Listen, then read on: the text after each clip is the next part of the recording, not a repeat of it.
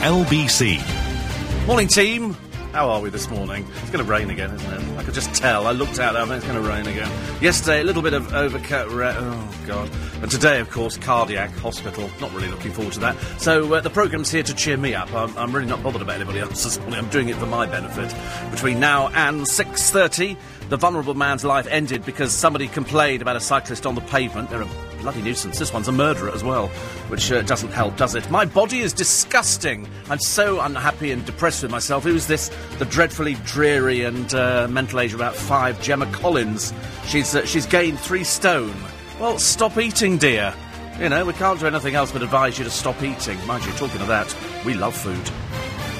Especially around here this morning. We've gone mental this morning. Absolutely mental for food. There's enough food. We could have opened a shop. We've got satsumas, we've got tart citron, we've got cheddar cheese, plough, we've got everything. We've got everything, chocky biscuits. Not for me, of course. I mean, I don't eat any of this rubbish, as you can tell. My body is a temple, as I'll be explaining to the cardiac unit a little bit later on this morning. I must tell you that we have this car company that luckily brings a few of us in, mainly because I can't be trusted to make my own way in, so they very kindly send a car for me every day. And every day I get practically a different driver. Because there's so many cars on this circuit. I mean, I think I could count on one hand the amount of times I've had the same driver more than 3 times. Actually, yeah, I mean, literally, there's probably about 4 or 5 people I've had about 3 or 4 times. The rest of them, it's all brand new. The good thing is that 90% of them appear to be listening to LBC at any one time, because it's the only thing that keeps you awake. You know, if you're listening to music, you do have the tendency to nod off at the wheel and plough into a few sort of pedestrians, which can be quite entertaining at the time. So the other day, I had a driver. He used to be, well, he is, he's a plasterer, but there's not a lot of work in plastering, apparently. And so he's driving. And we were talking about, you know, money, and he's got another kid on the way and all this kind of thing. It all costs money. And so anyway, this particular company that we use, the cars are booked via satellite. So in other words, if I live in Cricklewood, I don't even know where Cricklewood is. Where the God knows Cricklewood? Northwest London. And there's a car near to me, then the satellite will know where he is, and it will give him the job because he's the nearest. So this guy, whose name I don't even know, honestly, I know his phone number, which is a bit ridiculous. I know his phone number, I don't even know his name. But anyway, and so the other day he was sitting there and he was waiting for the call. He was parked over the road from me. And he spun round and he said, they haven't called the job yet. And so I said, OK, right. So we sort of waited a bit. Then all of a sudden, ping, up comes on my phone, and he's got it. He's got the job. So that's fine, because the satellite has tracked him to being the nearest person to me. No point in sending somebody who's in Godalming or something to come and pick me up in Twickenham. So this morning, I come downstairs, and the job has already been called. It's an automated thing, and they send you a text to your phone saying, this is the car, this is the registration number, this is the driver's phone number. And so I looked at it, and I didn't recognise the number. Anyway, so I'm standing there outside, sort of, you know, thinking, please don't run. I've got my little bag of satsumas, my little sandwiches and all the rest of it. I feel like Dick Whittington on my way to London. And so over the road, on come the car lights, and he spins the car round. Well, of course, I knew even before he'd pulled in that it wasn't his job. And so he winds down. I said, it's not you. He went, no. And he said a rude word. He went, bugger. And I said, no, it's not you. I said they've already called it. It's somebody else. And he'd been sitting there since 2 o'clock, bless his heart, waiting. So that was sort of a bit of a disaster. But then luckily, actually, the other car that came in, and it was a Prius, we had to sort of climb into this Prius. I don't know, it seemed a bit high for me. I said, at the back of these cars, they're not very, I mean, the other one we had yesterday was much better. But this one today, I can't quite get my back comfy. You know, because I don't like to be rigidly upright. I like to be a little bit back. And I don't know how to adjust the seats in some of these cars. But he was listening to LBC, so we're listening to Ollie Mann all the way in. Which is great. They always say to me, would you like the radio on? And I sometimes, no, turn it off. And, no, I said, no, leave it. Because, you know, it's something there. But it does lull you into a bit of sort of false security. You start falling asleep. You think, just not. It's like yesterday on the train, I did actually fall asleep on the train. And my friend Graham, who we sort of pick up halfway along the journey, he said, Steve, it's Twickenham. You go, yeah, because you never know where you are, do you? You wake up and I'm completely divvy, I'm afraid, about things like that. But yesterday was very interesting, because we actually get back to Twickenham by about 8:15, something like that. We generally we're generally there at the right time. We sit first class, of course, because you can. But now they've all twigged you can sit in first class, so we get all sorts of people, college students and things like that. Yuck, yuck, yuck, people. And as we get back to Twickenham, and we normally say good morning to Brian. I think you should have a big sign above them going, yes, I am the Brian at Twickenham Station. And the place is full of police. Police everywhere. And what they do is they have a swoop every so often, where they go up to the station and they check. It's mainly the students, because we've got a college there, and they check to see who's using fraudulent cards and stuff like that. Some don't even have tickets. They've wangled their way onto a train, and when they get to the automatic barriers, they try and push through. They'll try and push 2 or 3 people through. Have you heard of that before? I thought, oh, you've heard of it? Oh, producers heard of that. Have you done that? Have you? You haven't, really? That is really naughty. It's really, really naughty. Anyway, so the police are there, and I love it, because I think it's great when they stop people. I mean, I could be a really good policeman or a traffic warden. Well, you did park there for 2 minutes, sir. You're having a ticket whether you like it or not. You know, don't touch me. I'll call the police. And so there's all these police there, and as I'm sort of saying good morning to Brian, so it's half said because they're obviously, you know, they're looking to stop people. But luckily, I'm an honest person. I have my I have an Oyster card. And as we go through, there's a policeman standing by the door, and I've seen him before. Again, I nod to a lot of people. I don't know who they are half the time, but I nod. And I'd seen him before, so I nodded, and he said, great show this morning. I thought, God. You never know who's listening, do you? No idea. Half the police force are listening, sitting there going, I wish something had happened this morning, but not at the end of the shift. Don't want anything to happen. You know, we're coming off shift in about an hour's time. There's a robbery. Look the other way. Try not to notice. There's somebody just jumped a red. Don't look. Don't look. Like here, isn't it? But anyway, so we've eaten. And we've had quite a good day. We've got to 4:10 already. We haven't actually done anything on the programme. We haven't mentioned a newspaper. We haven't done anything. I did. I mean, the producer, Poddy, he gave me this one. He said, you're going to love this story about Gemma Collins. People know what kind of stories I like. And the Gemma Collins one is because this silly little child, and I call her a silly little child because she's pathetically a waste of space. I mean, you cannot believe that at 33 years old, she's this infantile. It does beg a belief. At 33, she's a bit, I suppose, like she's a simpleton. She's a bit like Joey Essex, but he's just sort of he's cracked with it as well. Anyway, so Gemma Collins has this relationship. First of all, she's slept with Arge. I felt quite queasy over that one. But there again, anything to do with Arge, James Arge Argent. For that read, fat boy with no talent and a silly little, stupid little bow tie just makes you really angry. And so Gemma Collins had a fling with him, and then at one point they finished. And so this heffalump in a bikini went, well, you can kiss mine, and then she patted her bottom. And I thought, well, quite clearly he doesn't want to, darling. But then it turns out that Amy Childs slept with him. I mean, they're really tacky in this programme, aren't they? It's a bit naff. Anyway, so Gemma Collins has hinted at a desire to lose weight. Well, she's not only hinted at it, she's dragged it out forever. So having got a company, apparently, that sells clothes for fat birds, you know, because now she's saying she doesn't want to be fat. So it's a little bit embarrassing that she's got a company, because she's capitalising on the fact that she's gross. And and now she's saying, I don't want to be this size. So, having bleated about the last boyfriend called Rami, and they were arguing in a nightclub in Epping. Do you remember that one? I mean, as far as I'm concerned, if you're 33, you're way too old to be going to a nightclub. It's for young people, you silly fat bird. It's not for you. The other day, who do we have? Callum Best at a night... Callum Best!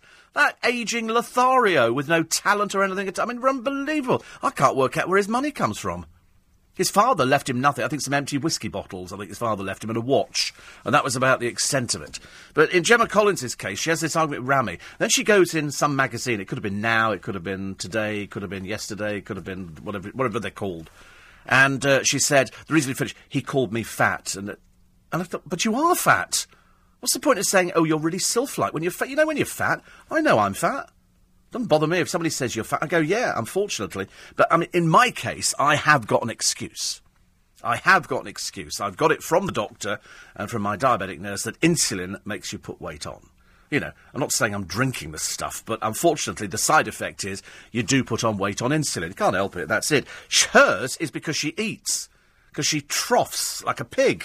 She said the other day, I can't go round the supermarket. I mean, she obviously thinks she's some sort of big star. So she says, I go to the carvery instead. And you think, OK, great.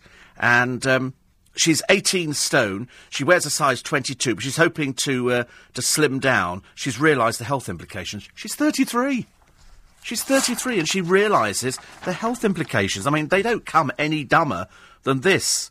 She claims when she was dating Rami, he would get the hump if she didn't eat with him, which meant having lots of takeaways to make him happy. You don't have to eat them at the same time, silly girl. Mind you, talking of people putting on weight, I watched Alan Titchmarsh's show the other day, and on came Martine McCutcheon. She's ballooned. She was little Martine Silflet. I'm sure when she was on Loose Women the other week, she didn't look the size she did the other day. She came on, and she looked very much bigger.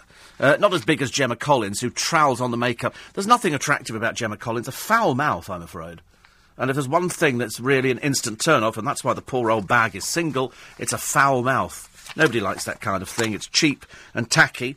She says, I'm too lazy to go to the supermarket. Well, there you go. I mean, I don't know really what the answer is for you, Gemma. Get a life, I suppose one could say.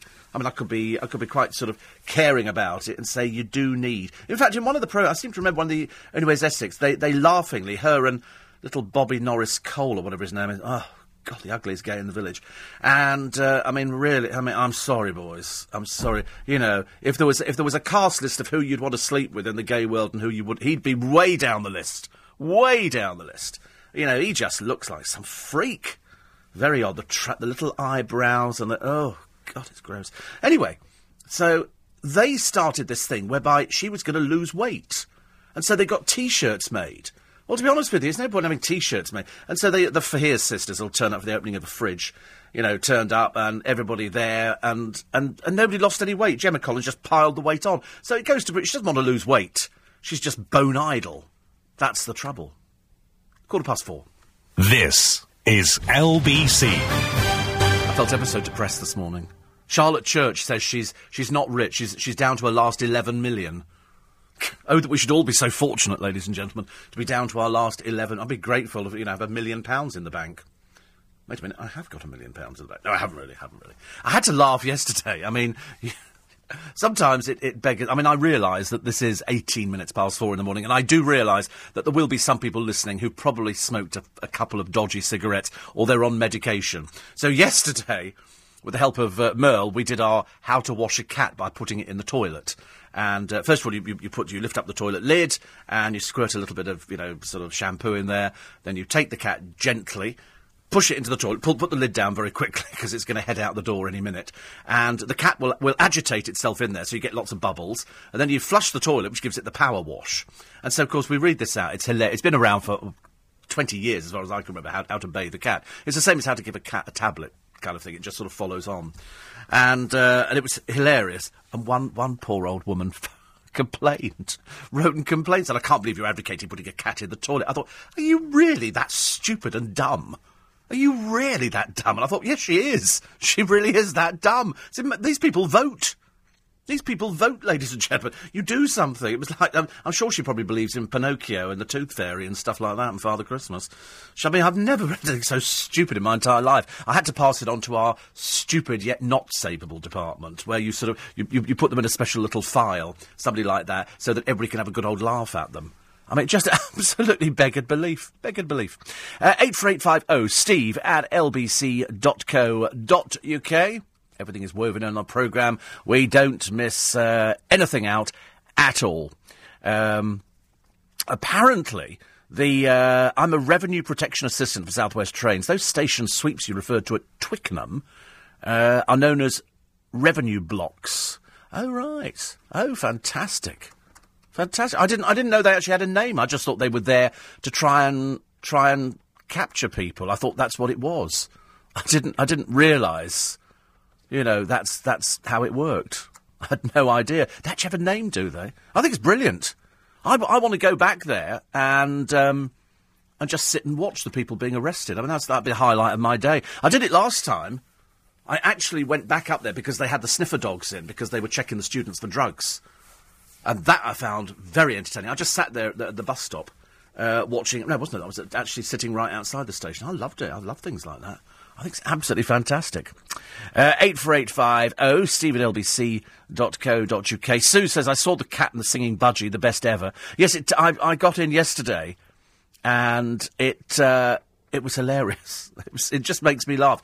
I realise that it's only an advert. You know, you probably find that poor old biddy who wrote in complaining about the washing the cat thing. She probably believes in stuff like that. She probably believes that animals talk. It's like that mad woman in Twickenham who feeds the birds. It's funny, it's always... Somebody wrote to me and said, why is it, Steve, that it's always mad old biddies who go around? You never find old men, do you, going around feeding pigeons and doing things like that. It's always old women.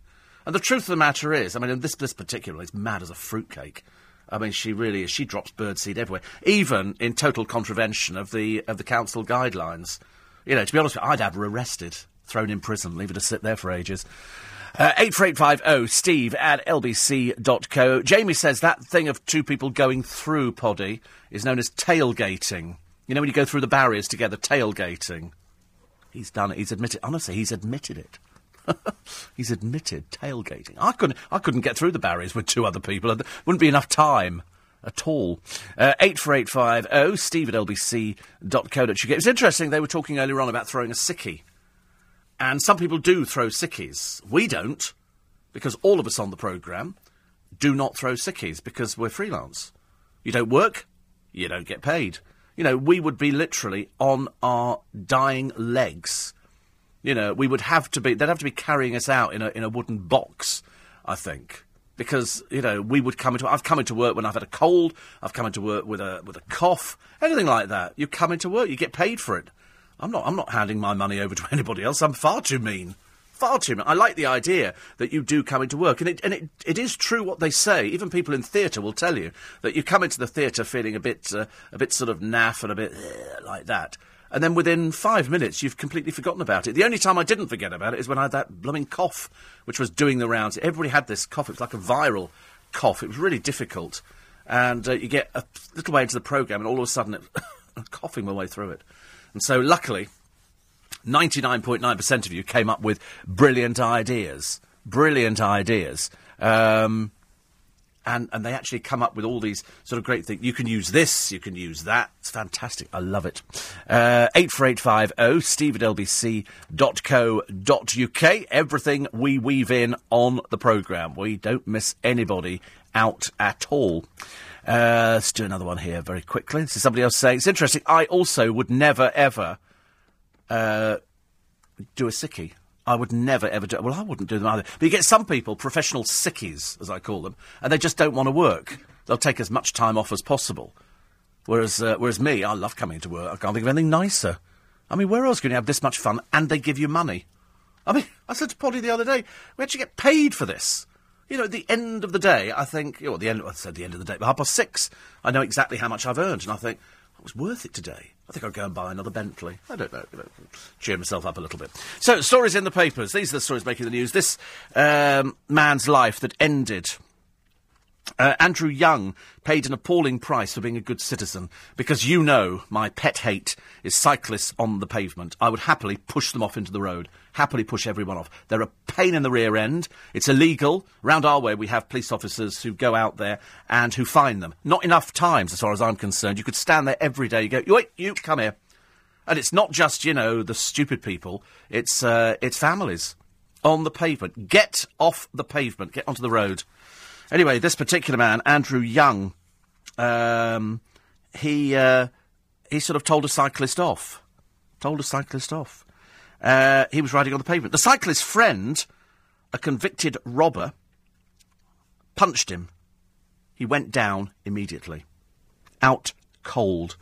The man who delivered the killer blow could spend just 2 years behind bars. Lewis Gill, an ugly, pathetic little waste of space. And that's it. The mother's verdict on Andrew Young, who paid the price, is what a sick joke. Gill, who had a conviction for handling stolen goods, I think it was, as well as robbery, walked away. But he punched him out, literally one bang, and he went down, and then he just walked away. Passers-by came to Mr. Young's aid, but he died the following day in hospital. Yesterday, Gill, who's 20, a pathetic little scrote at the best of times, pleaded guilty to a charge of manslaughter, jailed for just 4 years. Just 4 years. Pathetic, isn't it? Absolutely pathetic. Mrs. Young says, you can see Andrew didn't cause Lewis Gill any harm. Nothing to do with him. Should have minded his own business. But again, some stupid little toe rag. I wish that man who took my son away had pleaded not guilty so he'd have got a longer sentence. She said, I'm a committed Christian, but I think that if somebody takes a life, they should be prepared to forfeit their own. Oh, absolutely. I'm sorry, I'm eye for an eye, tooth for a tooth. You go in there, you come out in 2 years' time for killing somebody. When you come out, people start hurling abuse at you. Really disgusting piece of work, honestly. It's awful, isn't it? You don't feel as though you've got justice. Remember that lady the other day we had the misfortune to tell you about? The 89-year-old lived in a house for 38 years. And 3 tow rags turn up on the door and barged their way in asking for money and pushing her around in there, and they punched her and she went down. But being the brave 89-year-old, she said, I've lived through wars. She said, it doesn't, it frightens me a little bit, she said, but I just hope the police catch them. They will, don't worry. Nobody gets away with it. Nobody gets away with it. You have to sort these people out. They're horrible. They're bullies. They're just disgusting. Absolutely disgusting. 84850. Chiswick apparently is sunny. Since when has Chiswick been sunny? I don't think so. He said, can we have credit checks for people attempting to travel first class? No, you can travel first class. You don't need to... I've explained this before. Perhaps people aren't understanding it. If you're doing a local thing, like to Chiswick or to Hounslow or to Windsor Eton, anywhere that's not what they call long distance, and there's a first-class carriage on the train, in fact, there's just generally 2, you can sit in it. Makes me laugh that people walk through there, obviously looking with envy at the people who are sitting in the carriage. No, you can sit in there. It's declassified. The fact it's got first written on it, it doesn't make any difference at all. It's just whatever happens to be available. But on my trains in the morning, I get 2 first-class carriages. One is about 2 up from the front of the train, and the other's 2 down from the back. Brilliant. It's absolutely brilliant. So much more comfortable. The heating works better. Get a much nicer class of person in first class. So I love it. 84850, up at 4 a.m, says Ian Dale. Renewed respect for breakfast show presenters all over the country. That's what we do for a living, isn't it, Ian? You just sort of wake up, you just sort of get up, you think it's the money. And you come in, because Ian's doing breakfast for Nick Ferrari this morning. So, but people who don't do breakfast, I can't get up. Of course you can. I tend to find, once you've had the shower in the morning, that's the best bit. That's the bit where... You have I feel invigorated after the shower, especially as yesterday I went out and I bought some new shower gel, because I've got this obsession with shower gel. I don't know what's the matter with me. And so I've got all these different Boss and Gucci and Armani and everything else, and so I bought this shower gel, and that was really nice. And I've got one of these, it's like a mitten. You put your hands in it, and it's, I think they call it flannel glove or something, and you put a bit of shower gel on there. Fantastic, I love it. So I have a shave, get into the shower, sit there for about 10 minutes, waking myself up. Love it. Absolutely love it. Do my hair. Bit of gel in the hair, bit of product, as if. It'd be so funny if you could actually do product in your hair at my age, or with my little amount of hair. And then what else did I do the other day? That's about it, actually. For 2 days running, and I've got to stop it because it's become an addiction now, chili con carne. Since when has chili con carne? A friend of mine said, you've got to have it with sour cream. I can't find sour cream anywhere. Is sour cream the same as soured cream? No. Well, where'd you get sour cream from? And don't tell me Marks and Spencer's. No, they haven't. They haven't. I looked. I went to 2. I went to Richmond and Twickenham. No sour cream. I'm going to have to try Waitrose today, aren't I? All I want is sour cream. I just want to put sour... But soured cream is not the same. Sort of okay. I don't know. I don't want chilli again, so I'm bored with it now. So I had grated cheddar cheese. Delicious. Coming up, your lunch hour is even shorter. It used to be the lunch hour. Not anymore. LBC News Time. It's 4:30. 27 minutes to 5. Nick and Liam are working in security in Enfield in FedEx. I love FedEx. I absolutely love FedEx. I used to order so much stuff from America, and then you sort of get the FedEx parcel. And I should think, that's so quick. I mean, now, you go to conventions for various things, and you don't actually need to go there, because anything you need, you can buy on the internet, in America, in wherever it happens to be. I bought from Brazil, I bought from China, I bought from Thailand, I bought loads of it, and I have it FedExed over. I just say to them, can you FedEx it over? And they go, yeah, and they go to FedEx, and they pick up a box, they put it in there, and then, if I'm not in, they stick a card through the door, and I nip up the road to, I think it's Feltham.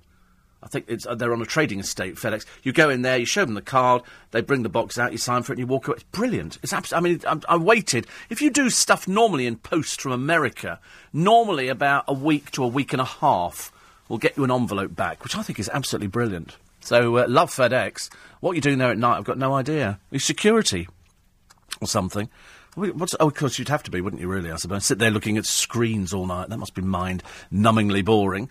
Anyway, they say you make us laugh when you talk about the talent there's people from The Only Way is Essex. Yes, it could be anybody, really, couldn't it? I mean, it could be absolutely any show that you've ever been there.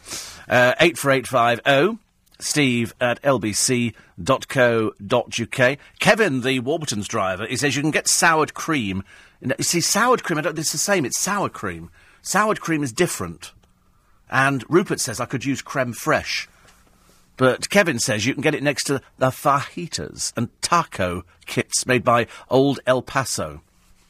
I do love it. I mean, you can buy it when you buy the fajitas from Marks and Spencer's. You get the sort of tomato relish, then you get the sour cream, you get the pancakes, and you get the chicken and the peppers and everything else. That was delicious. I mean, that really was delicious. That is really nice. Because you can heat that up in a microwave really, really fast. And it's absolutely delicious. A very sensitive young lad, says Lee, who works at my bakery, is currently throwing a sickie and brought a letter excusing him from his mum. That's what they used to do at school. I'm terribly sorry Stephen can't make it into school today. He's not feeling very well. Signed, Stephen. Just didn't sort of kind of win me. But I didn't care. I never did sickies. I was never bothered about doing sickie. Some people did them on a regular basis. I remember working with somebody years ago. And you get so many sick days a year. If you're a staff member, you get so many sick days.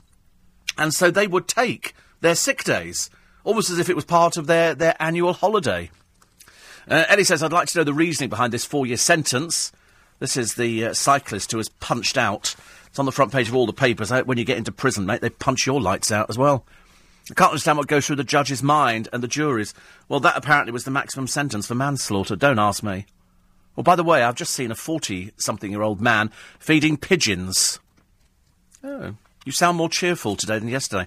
I was very cheerful yesterday. In fact, actually, I got hundreds of people yesterday writing in saying that one of the best programmes I've ever heard yesterday. So, very, very cheerful, Ellie. I'm never not cheerful.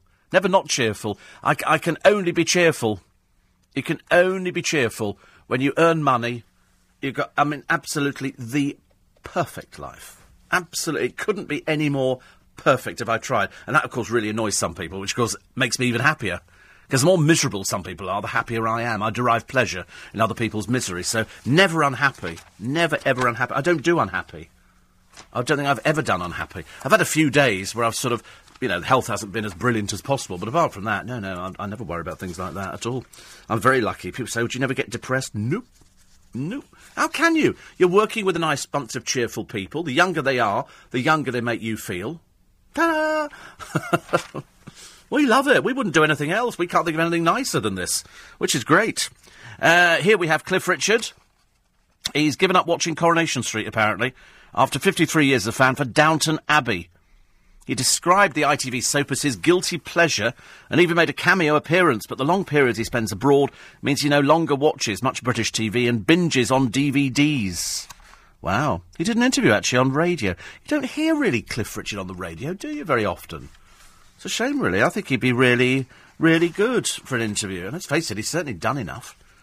So, but he now spends a lot of... I would have thought somebody like him, he's got a place in Portugal, hasn't he? And that, I'm assuming, he must have satellite television. Here's Mark Wright. Oh, this is... what a dreary interview. They're still trying to flog this party around the world. I'm told it's been edited to hell. They've had so much trouble with his programmes.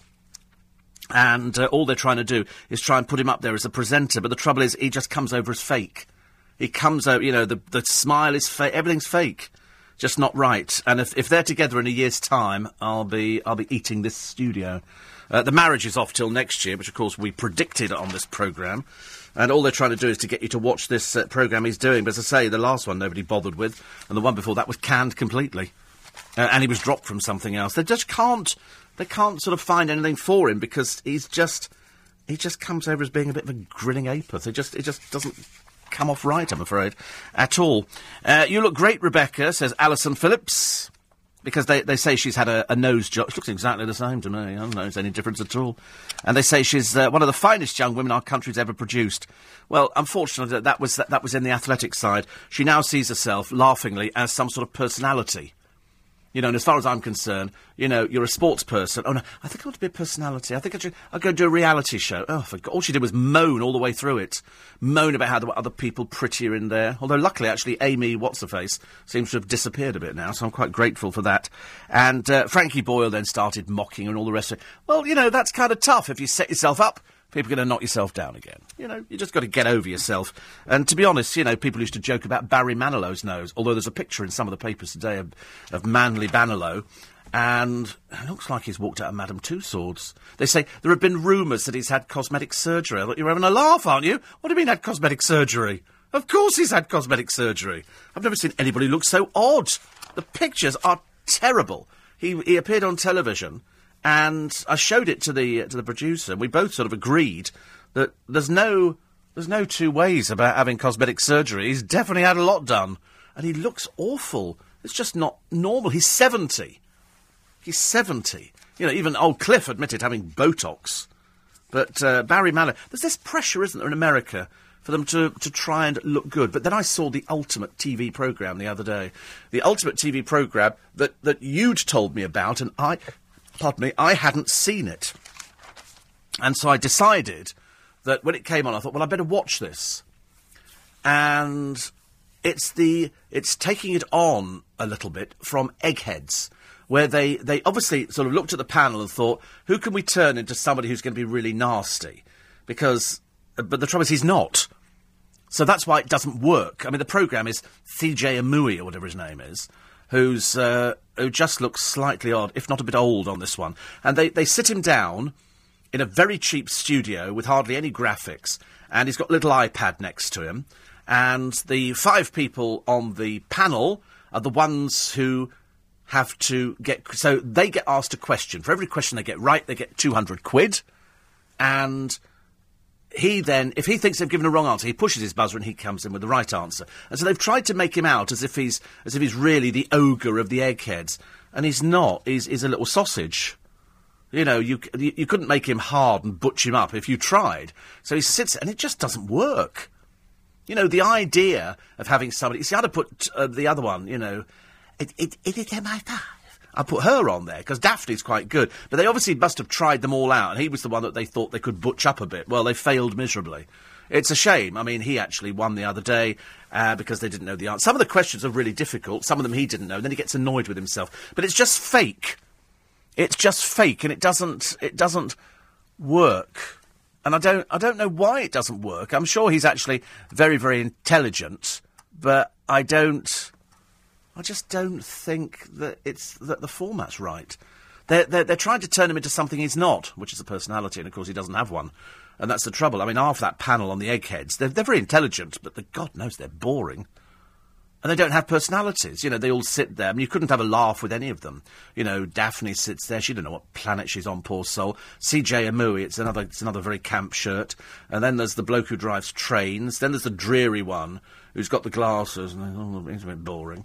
Then they've got the other one who might or might not be camp as a Christmas tree. And then they've got the woman who won Who Wants to Be a Millionaire. That was Judith Keppel. And she's all right, but sometimes she doesn't know diddly squat. Whereas Daphne appears to know about pop music and stuff like that. You know, you could say the Arctic Monkeys' 30th single. I think it... Was it Raining in the Snow or something? And they go, yes, it was. And you think, well, how does she know this? Is she being fed answers or something in her ear? I have to watch it because it's quite funny. And I like it when people win. I like it when they lose as well. I get as much pleasure out of them losing as I do out of them winning, I'm afraid. But the CJ Amui, or whatever it is, it just doesn't work, I'm afraid. It just doesn't work at all. And it's only because they've tried to make him into sort of a tough, hard person, which he isn't. There's a phone fraud. Oh, I must tell you a story. I don't know if I can tell you this story. It involves a friend of mine. I got the other day at work a fake Apple email, which was saying, we need to, and you probably had it as well, we need to input your details with your password because otherwise we're going to deactivate iCloud. iCloud is the thing that means you can everything downloads automatically. Yeah, it's all up in the cloud, and it's absolutely fantastic. You know, it's absolutely brilliant. I absolutely love it. I cannot tell you. So this email comes in, so I'm reading it, and I'm thinking, and it then puts my name up. It puts steve@lbc.co.uk. Well, of course, my iCloud is not linked to steve@lbc.co.uk, but I didn't think about that. I didn't think about that at all. And so what I was doing, so I thought, I'll just put in a fake password to see if it takes me to the next page. Well, lo and behold, it does, you see. So you go to the next page, and that's when you realise that this is a fake email. And I'll tell you how you know it's a fake email in a moment. I'll also tell you how strawberries, I think we'll send some to Gemma Collins, can help blast the fat. This is LBC. This is LBC.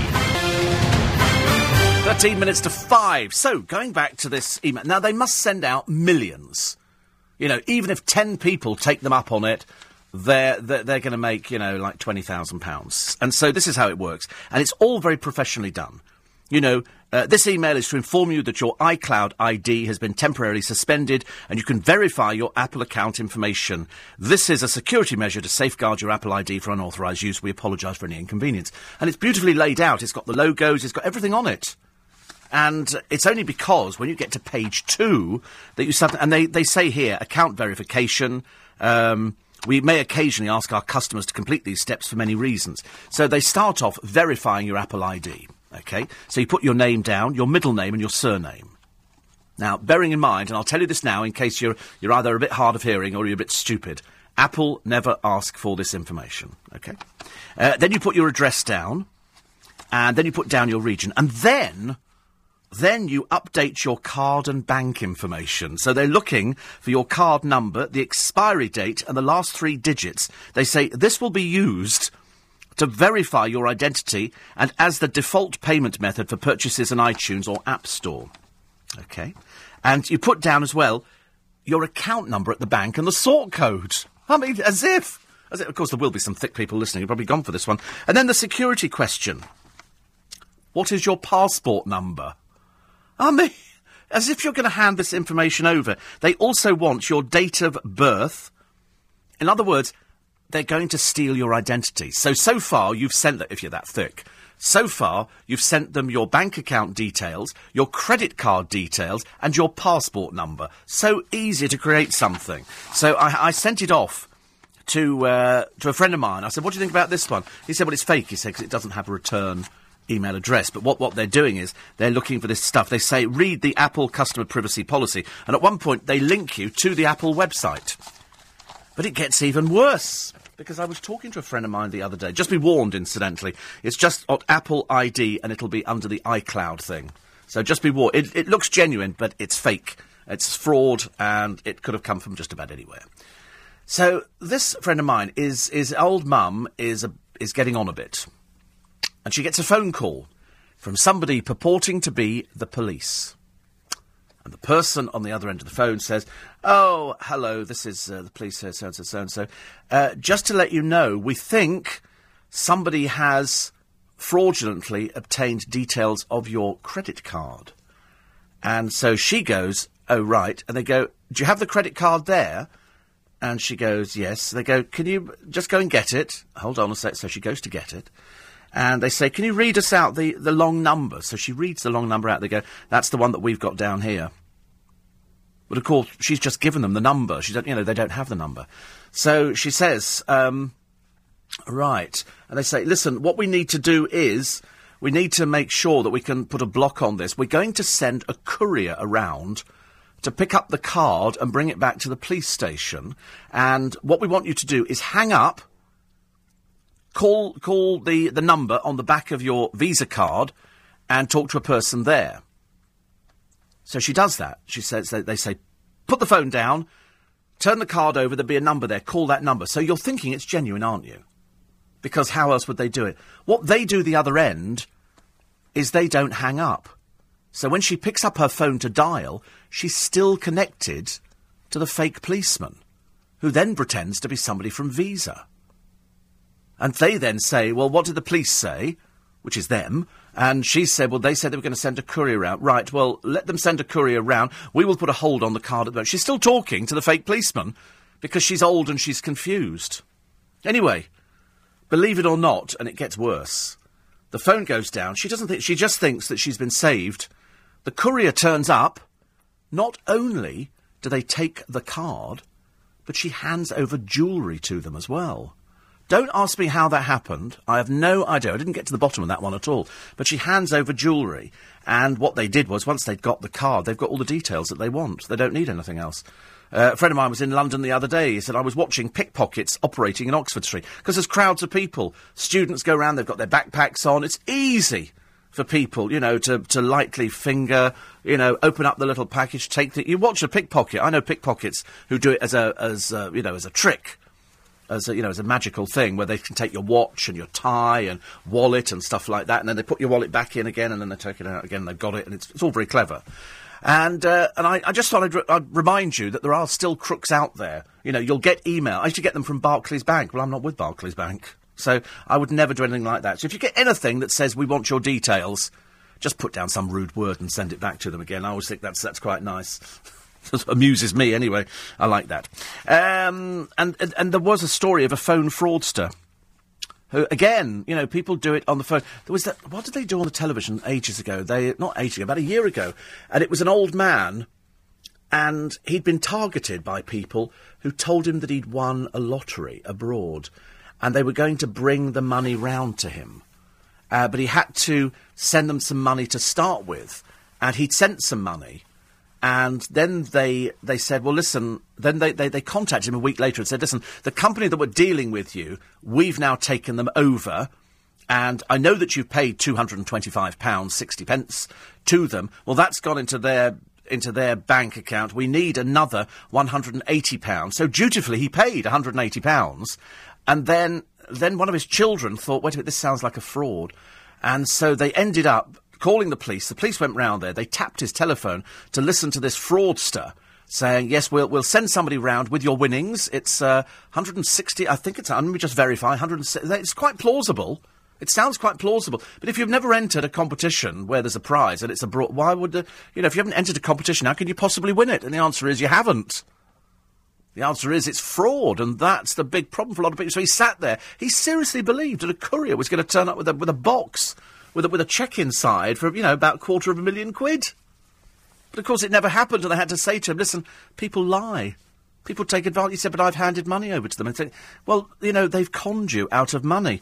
In this particular case, this man pretended to be from their bank and said their money was at risk before giving them a police number. When they rang it, the con man answered, this time as a policeman. So it's the same thing. What they do is, they actually say to you, listen, call your bank.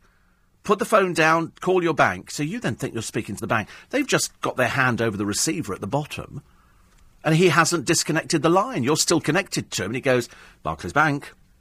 Oh, yes, hello.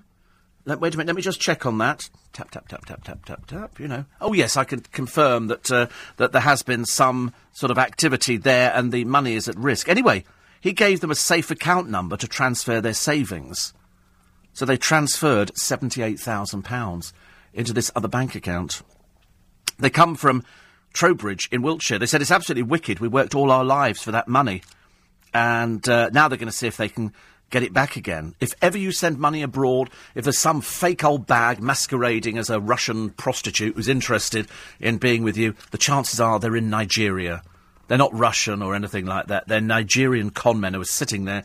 More cons come out of Nigeria than anywhere else. And people fall for it. And no matter how many times you explain to people, and no matter how many times you say, listen, if it sounds too good to be true, it is too good to be true, then, don't ever hand money over. And that's why people who've got dementia, I know lots of young people listening thinking, oh, wait a minute. Because they think, oh, I did speak to the bank and they confirmed it was genuine. No, you're speaking to the first con man. That's the trouble. I tell you what, I'll call my bank from my mobile phone. You hang on this line, I'll get the bank up on the other. That's your line. That's your line. I used to get cold calling at home. Where you pick up the phone, they go, and that you're on an automated system, because when you pick up the phone when it rings, there's a gap before the operator. They go, oh, quick, answer. Hello? And you go, yes? Oh, hello. Would you like double glaze? No, I don't, dear. And I discovered the answer, apart from taking yourself off either the mailing preference service or the phone preference service, where it's illegal. So now what they do is they phone you from outside the country so they can get away with it. An answer phone. They will not leave any messages on an answer phone. That's the best way to get out of a situation like that. Or failing that, go, hello, are you the funeral director? And they go, hello? You go, are you the funeral director? We're just trying to arrange, for a funeral. And they go, and all of a sudden you hear a click the other end, because they've suddenly realised that they're going to be in deep doggy-doos. These days, I put you on 30 minutes before I get up and snooze whilst I gently wake up, says Richard in Uddersfield. Actually, somebody said the other day, what did they say? They said you must come and visit different parts of the country. I thought, good God, you must be joking, Why do you want to go up north or anything like that? I mean, some of it, yesterday, where was the place we were talking about? Telford. They said, very good memory. That sounded lovely. See, Telford sounds quite nice. I don't want to go to Huddersfield. I can't think of anything that recommends Huddersfield at all. I'll go to Edinburgh. I don't mind going to Edinburgh. Ross, Ken and Matt are off to Gatwick, which is lovely. And Anna says, are you pitching a new Towie storyline in which the Fahir sisters, God, what a boring bunch of nobodies they are, spend the episode trying to work out the difference between sour and soured cream? They're the same thing. No, Rupert says they're not. Rupert says soured cream is not the same. So, I have to go by what Rupert says, I'm afraid. I'm not believing anybody else. I only believe, and you're in Northampton, so I couldn't believe a word you say. I only believe Rupert. Rupert is the font of all knowledge, as far as I'm concerned. He's, soured cream is not, otherwise it would say sour cream on there. It's not the same. Absolutely not the same. How dare you even suggest such a thing? And you're in Northampton. Pfft, what's Northampton famous for? Is that famous for anything? Do they make anything in Northampton? I don't know, I can't think of anything either. There must be something. We'll have to, somebody can do some research for me, Paul, and find out what they do in Northampton. I think that'd be quite funny, actually. What do they do in Northampton? What's it famous for? There must be something. There must be famous people from Northampton. Like Bolton's given us Peter Kay and Vernon Kay. Have you noticed they're all called Kay up there? Peter Kay, Vernon Kay, Toss Daly. It's a bit dull, isn't it, really? What else was in the papers today? Oh, there's loads of stuff in the papers. I mean, there really is. There is a veritable cornucopia in here. There's another footballer on the front page of one of the papers for today. And Muslims have banned Katie's God video. I'll tell you what I saw the other day, changing the subject completely. I saw Lily Allen singing her new single on Graham Norton's show. I thought it was really good. I hope it's a hit. Plenty more to come this morning on Steve Allen's Early Breakfast. We'll be looking back through the papers that carry stories like Benefit Street facing a probe. I hope they axe it, actually. They've had over 1,500 complaints on that one. The best of British, the thriving manufacturing sector, employing 2.5 million people. Good news for Dappy. Yes, Dippy Dappy. Pictured in OK magazine this week with his bestest friend, Louisa Dreary Old Bore Ziesman. The Towie mob, who can't cash in on catchphrases, and Joanna Lumley, why we should live life to the full. And spring is here, but don't leave your brolly at home. We take all your texts, tweets and emails. Keep them coming. From LBC, this is Steve Allen, and all that's coming up next. Morning, everybody. Coming up to 4 minutes past 5. Charlotte Church down to her last 11 million. She says she's got an extravagant lifestyle. I don't really know what sort of extravagant lifestyle she could possibly have. I mean, how much does booze cost nowadays? She's got a little house, she's got kids. I don't know whether she's in a relationship. I'm not too sure about that one. Plus, Dappy, such good news. Didn't have to declare himself bankrupt. Managed to find that 140,000 quid, because we've all got it lying around. I've probably got it in my pocket at the moment. The Towie mob can't cash in on their catchphrases, because they own nothing on Towie. It's all given to them. There is no such word in Essex as ream or well gel or any of that kind of baloney that is fed to you by Joey Essex and the ridiculous Amy Childs. And incidentally, take your brolly, because it's going to rain. That's why, in fact, there's never a day that it doesn't rain in this country. And we've got more of it arriving, I'm afraid, by the second. It just gets absolutely worse and worse and worse. And on the subject of Manly Barrono? Anyway, Karen says, my husband and I have always called him Barry Big Nose. And yes, he has way too much surgery. It looks awful. He does look very... Well, if you see the picture that's in one of the papers today, it's the odd... Which paper was it in? I can't remember where we... Was it the Express, is it? And... I'll have to look at it again just to reaffirm the fact that it's a terrible, terrible picture of him. He was appearing on an American television show, and so they've said, oh, he looks good. I thought, well, he must be blind. He doesn't look good at all. He just looks very, very strange. Very, very strange. I mean, he's 70. I don't see 70 as being an excuse, because a lot of people listening could be 70. Sorry. Page 27, thank you. And, And you think to yourself, why have you done this to yourself? He just he looks like he's wearing a woman's mask on.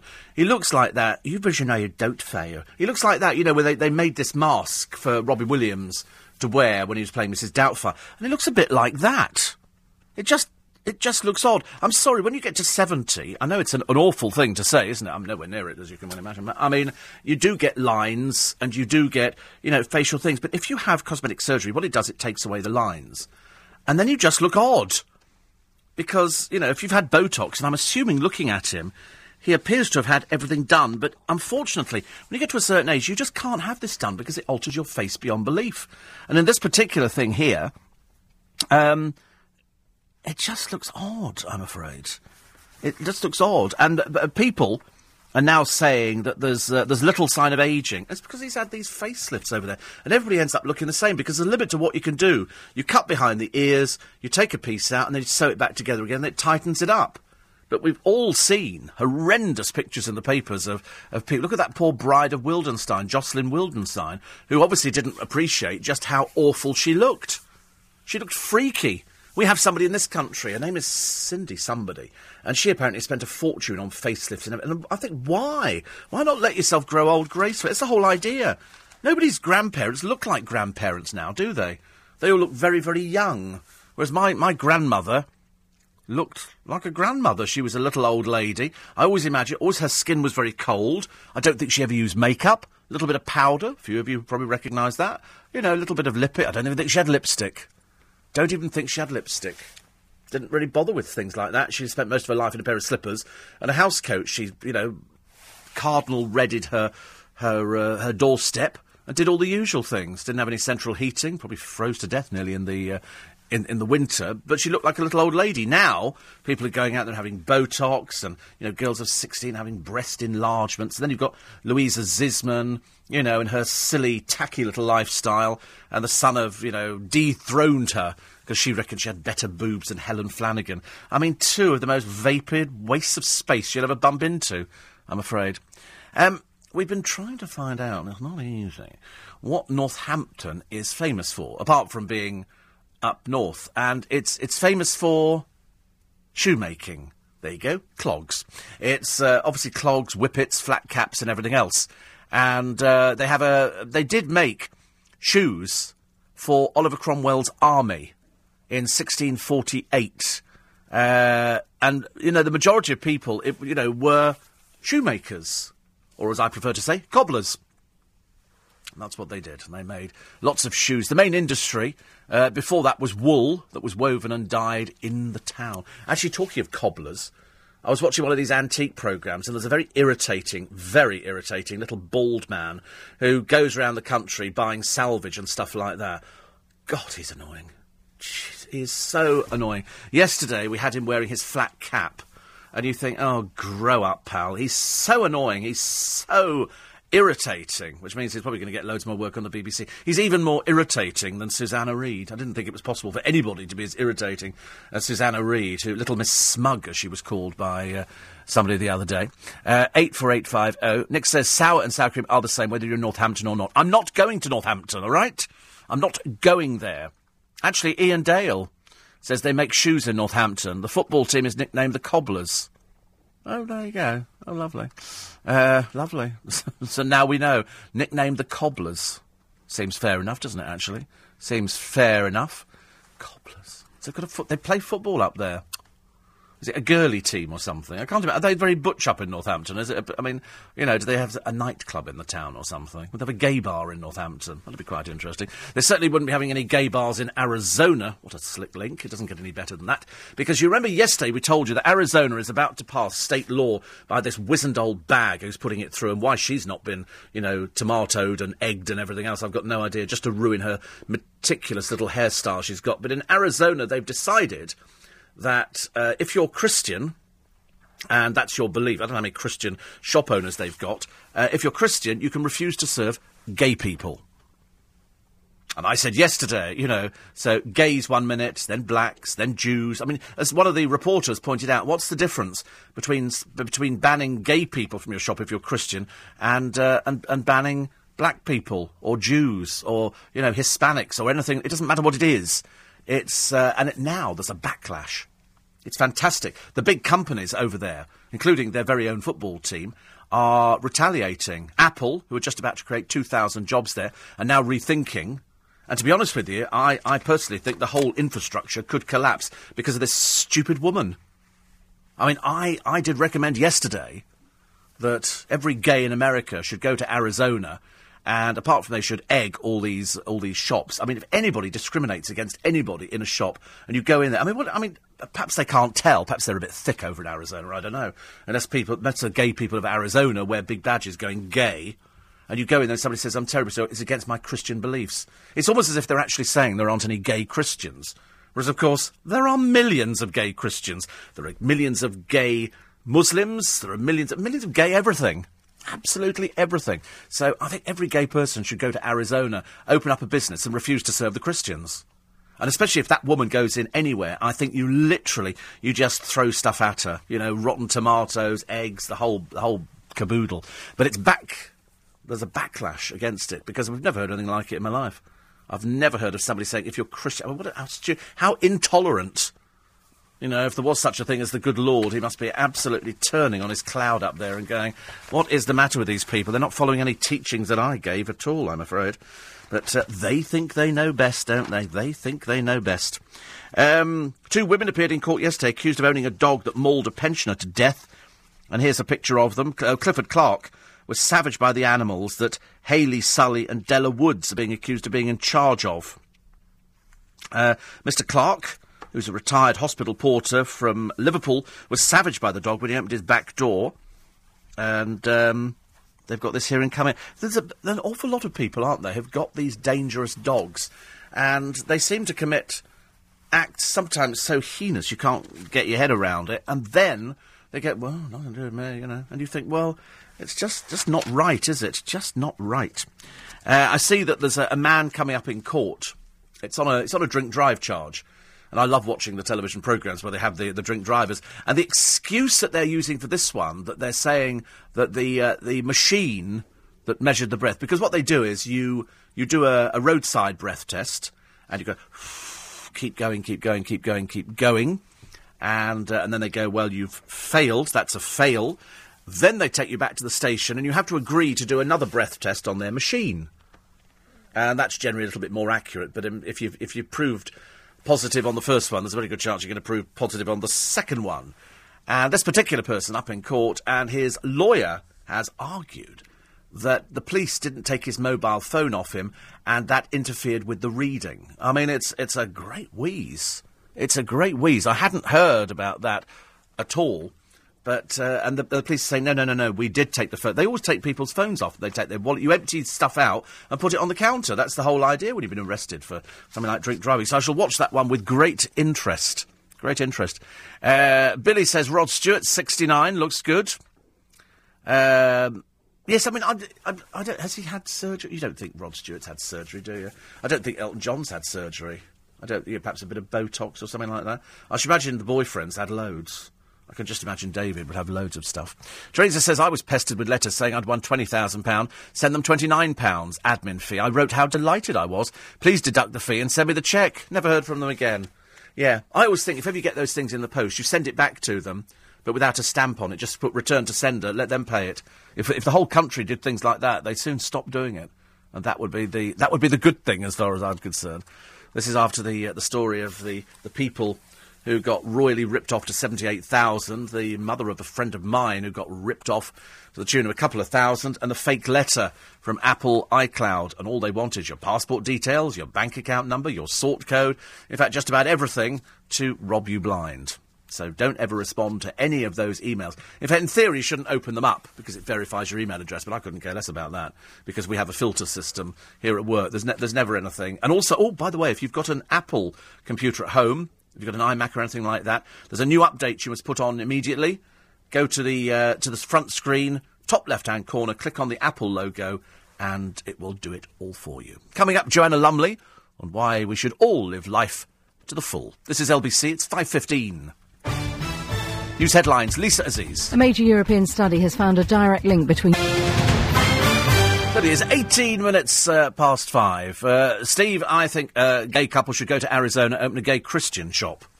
Yes, I think that would be quite exciting. I mean, to be honest with you, it's such a backward thought. It's almost as bad as being in Uganda, isn't it? Where homosexuality is now illegal. I mean, as if it's kind of a choice. I mean, they're so stupid over there. They couldn't be any thicker. The president must be the dimmest person on the planet. And if there is a God, he's going to strike him dead with a thunderbolt. Can't happen quick enough. 84850 Steve at LBC. Oh, we found out, incidentally, we found something very exciting, courtesy of Paul. Famous people from Northampton. He says, your partner in crime, Toby Ansters. Is he Northampton? Alan Carr is from there. And Malcolm Arnold and Keeping Up Appearances is filmed there. As usual. You know, coming to the rescue every time, Paul. Thank you so much. In Manchesterford, so that's good. So now we know. Oh, somebody else has told me about it as well. Sonia says, I'm not sure. Sonia comes from Loughton in Essex. What, girl? What are you doing? No, you have to talk to them in their own language, otherwise they don't understand what you're on about. Doesn't Alan Carr come from Northampton? I don't know. I've heard of the place. I've never been there, I'm afraid. Never been there. There's a huge hit on Broadway right now that celebrates shoemaking in Northampton. Oh, is this where the kinky boots... Everybody's talking about your kinky boots, kinky boots, kinky boots. That was, Honor Blackman did Kinky Boots with Patrick McNee. And there was a firm in Northampton. Oh, no, I remember this one. Actually. Stephen, listening in the Hollywood Hills. Hello. And, the producer's very excited now. We've got somebody listening in the Hollywood Hills. That's his dream. To live in the Hollywood Hills. He doesn't do any work, he just goes to live in the Hollywood Hills, which sounds very exotic, doesn't it? A bit sort of show busy. And there was this firm, and they might have been in Northampton, I can't remember. I mean, you might be right. Family firm, true story. And they used to make shoes. And the business was difficult because what they were competing with was all the foreign imports that come in. You know, you go to China, they'll make you a pair of leather shoes for about £3. So the time they get here, you can have leather shoes on sale for under £10. And they were finding it very difficult. So they sort of tried to go up market and do custom-made shoes. And that didn't work either. And there was the danger that the company was going to close down until they decided to go to a fetish show. And they discovered that there is a huge market out there for fetish, for people buying thigh-length boots, dominatrix boots. I myself do not have any of these items, it has to be said, but they all of a sudden go into the kinky boot market. And so they make some kinky boots, they take them over there, they're in red plastic and red leather and all sorts of things. I mean, really, really sort of super stuff. And they suddenly realise, oh, there's a huge market for kinky boots. And so the whole firm has turned around, and there was a film about them, and there's now a stage show written by Cyndi Lauper, Girls Just Wanna Have Fun, which I like, my favourite song, and Harvey Firestein, Torch Song Trilogy and Hairspray. It's a Tony Award winner and is heading to the West End. It's a musical about this family firm making kinky boots for drag queens. They also made shoes for drag queens because men who do drag, like Mark Wright, in his latest show, and they're selling that as if that's some selling point. Shows how dire the programme is. Anyway, men have got sort of size 11 feet. You don't find many women with that. So they make shoes for drag queens. So that's why. Latest news from Arizona is that the governor, Jan Brewer, will bow to pressure and not sign the anti-gay law. Thank you, Steve. I should think so too. Otherwise, I say, we have to go round there and we have to royally egg her. We have to just, the moment she stood... And they had somebody in who was representing the Christian side of it. I've never heard of a less tolerant person in my entire life. I thought, there's more chips on your shoulder, love. It really was. It was quite sad to hear somebody who was so anti-gay, you know. So if a shopkeeper's Christian, he should have the right to not serve people. What? They don't ask you to go round and sort of take your clothes off or anything in the bedroom. And to be honest with you, most shopkeepers in Arizona are pig ugly. I mean, you don't want to go there. It's the pits of the world, I'm afraid. Yesterday, I thought I was being stalked. Well, actually, for the second time, because I was coming back from Pret-a-Manger the other day, and I'd bought myself a little sausage baguette kind of thing, which was very nice. And I'm eating... I bought two. I'll be honest with you, I bought two. And I'm eating one, crossing the road, and I go, beep, beep, beep, beep. And I look up, and there is the Black Cab poet, Michael Dennis. All right, Steve? All right. Okay, I didn't know what to say, and I'm just eating my breakfast, crossing the road. So anyway, I thought nothing more of it. Nothing more. Yesterday, I'm standing in Paul Cooper's shop, and I've just bought some little plants and some things. I'm sort of just musing about, the price of potatoes and which ones to go for. And also, beep, beep, it's only Michael Dennis again. I thought, what are you doing in Twickenham? He said it's beginning to look like stalking. I thought, yeah, it is. He'd been to Putney or something, or he'd been to Heathrow. That's right. He said, I happened to glance in at Paul Cooper's as I drove past, and you looked as if you were having a good old chinwag leaning up against the Brussels sprouts. He says, I'm throwing myself onto the fire again tonight. I'm hoping to do a slot at the Apple and Snakes Jaw Dance open mic night at Rich Mix on the Bethnal Green Road. There's a mouthful, isn't it? The Apple and Snakes Jaw Dance open mic night at Rich Mix on the Bethnal Green Road. It's my first this year. Wish me luck. And you could tweet him at the Black Cab Poet. Thank you, Michael, very much indeed. What will you be wearing for this event? Do you have an outfit? I like the idea of an outfit for that. That's a very, very good idea.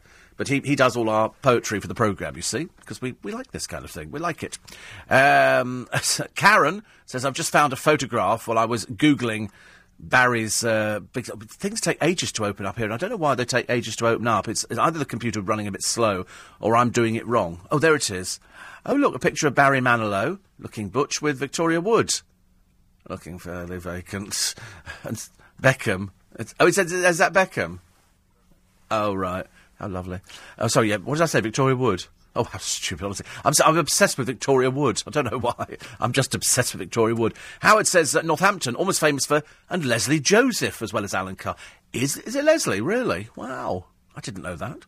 I've had Leslie Joseph taking her clothes off in the back of my car. I've had Leslie Joseph in her underwear in my car. Not many people could say that. Well, I'm assuming not many people could say that. Of course, I might be totally wrong. There might be hundreds of people listening who go, I've also had Leslie Joseph in her underwear in the back of my car. It was a few years ago. For your info, CJ of Eggheads has a civil partner, a male, which is unsurprising. His new project projects him as a toughie, like in The Chaser. No, it fails miserably. It doesn't work, because he's not that sort of person. I mean, when you get The Chaser, there's that big Wagnerian woman who does that with Bradley Walsh. Well, she doesn't do anything with Bradley Walsh, I want that on record. But they're all fairly big, all the people on The Chase, which I like. But CJ Amui is just a bit too camp. You know, and it's no good trying to butch him up, because it just doesn't work. He just comes over as frightened. It looks like he's caught in headlights. So for me, it didn't work, I'm afraid. It didn't work at all. I have caller display, says Colin, and I don't answer international calls or out-of-area calls or withheld numbers. I got tired of being pestered by them, calling 2 or 3 times, put messages on my cordless phone answer machine, telling them nobody at this number talks to international call centres and to go away and disappear. The answer phone message cutting after 2 rings, so now I get peace and quiet. Yes, my answer to cold calling, get an answer phone. And actually, that's an ideal thing for elderly people. They're dead easy to... Well, in fact, you don't even need to set them up, because unless you want to put your own voice on it. But if you just want to have it there, it's already got the... There is nobody available. Please leave a message after the tone. Beep. You know, and then you leave a message. And that's why all these people will hang up straight away. And then if you want to know the number, you dial 1471. And that'll tell you what the number is. But it's better for elderly people, so they're not picking up the phone and just talking to any old person. So you have to check that. Erica says you're making me laugh this morning. For why? What will be the reason for that? I don't know. Perhaps you've had some balloon gas or something like that. Actually, I'm trying to organise something. And Ian says, I love sour cream. I was wondering if sour cream can go off, as it's already sour. I don't know. It's one of those questions, is it? We shall never get the answer. Weather for today. I thought you'd like to know. Chilly start, mainly sunny spells, and then, just as I'm going to the cardiac unit, isolated showers again, so I'm going to get drenched. Generally dry for the rest of the afternoon, high 10 degrees, at the moment around 6, depending on where you are tonight. Breezy in the evening, rain sweeping in a swooping kind of a way. Tomorrow, rain clearing eastwards, sunny spells, scatter showers in the afternoon, 11 degrees. And Friday, unsettled. Oh, the good news is Saturday, Sunday, drier and brighter, but wait for this bit, frost becoming likely. Which means, once you start getting the frost, do you think we're going to be getting the snow that they've had in America? I think we are. Because now what they've got is they've got the thaw, and all the rivers are now cracking up, and all this ice is flowing down there. I think we're going to get it as well. I'm pretty certain. Lovely day it was yesterday, says Noreen. It was. Hopefully she has no snow now. And the cyclist on the motorway, what was he thinking of? I don't know. They're so stupid, some of these people, aren't they? I mean, cycling on a motorway. You see the dumbest people, I'm afraid. Sandy Shaw is 67 today, and the wonderful George Harrison would have been 71 yesterday. She says, take care. Get on well at the hospital. I hope so. I'm not looking forward to it at all. I hate it. You have to take your shirt off. And I don't do the taking off of shirts anywhere, not even in the shower. I keep it all on. So much easier that way. So we have to do it because they've got to connect you up to the machine and then make you walk. Arizona, of course, says Michelle has a history of prejudice and intolerance. In the 1980s, they didn't want to give a day off for Martin Luther King Day. I've looked at this governor. What a horrible woman she turned out to be. Horrible, terrible. 84850, Steve at LBC. Michael hadn't thought of an outfit. Said, can I borrow a sparkly jacket? If only they had them in your size, Michael. If only they were in your size. But I fear it is not to be, I'm afraid. I fear it is not to be. Pulling the plug on exit fees. Customers stuck with energy tariffs. My producer, it turned out, used to work for one of the water companies.